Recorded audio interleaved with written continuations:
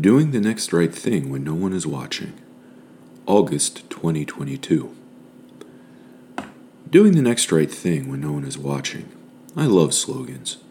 For my addled brain with the memory of a goldfish, they are pithy, easy to remember. When I receive the willingness, actionable.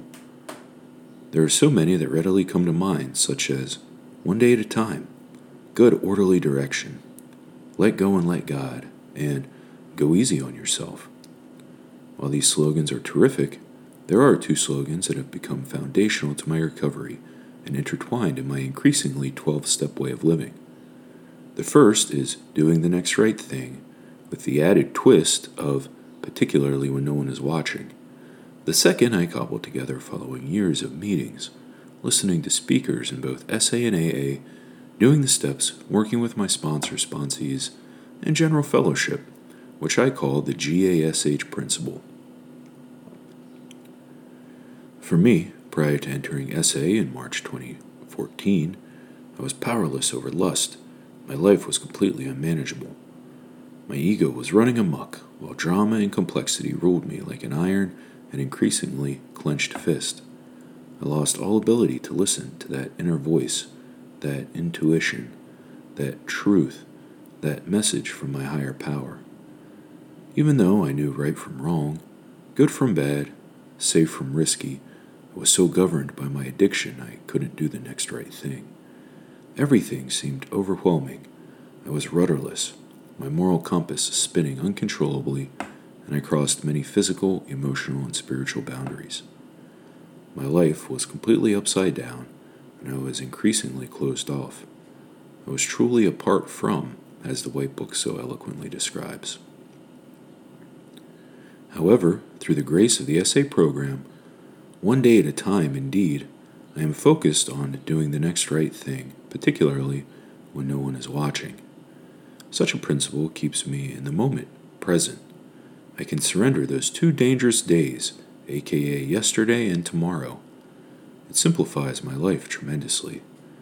It reduced the pressure to have everything figured out and puts me back on God's time and not mine. It also helps me be a better sponsor, husband, father, brother, human being. The twist also helps reduce my self-centered, self-absorbed tendencies, deflates my ego, and elevates my humility, while helping me strive for recovery in all my affairs.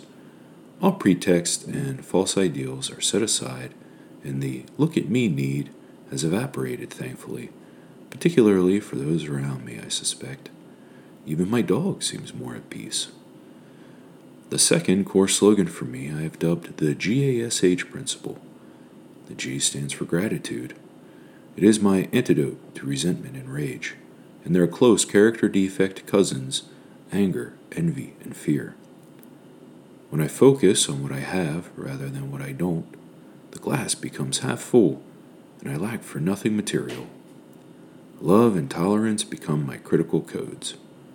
When I first came into program, my sponsor asked me what I had to be grateful about. When pressed, I said nothing. Today, I can't go 5 minutes without thinking about all the things I can be grateful for, including the ever so slight or seemingly small things in life. The A stands for acceptance and is an offset to anxiety. When I struggle, there is definitely something in me that is amiss, just as the prayer suggests. I spent the better part of 4 decades violating this tenet, fighting anything and everyone, all to no avail. The sooner I accept all is as it should be, the faster the solution can work its magic.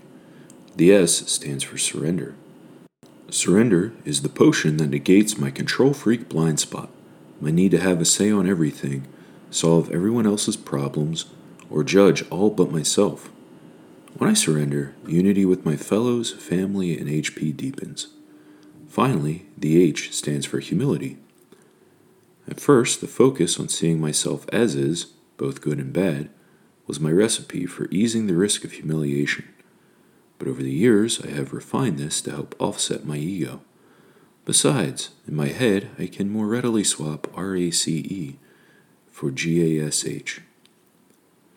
By no means do I have it all figured out. If you spent 5 minutes in my cranium, you would run for the hills. However, and amazingly, my thinking has never been so lucid. The drama gauge is quiet. My life is gloriously dull, and my spiritual connection with my HP is rocketing into the fourth dimension as promised by Bill W. in the 1930s. For me, these twin slogans continue to edge me deeper into recovery over sobriety. I'm not cured or immune to lust, but lust is at a low ebb, thankfully, and acting out isn't the first or last thought of the day. Gratefully, Bill K., Huntington, New York, sobriety date March 10th, 2014.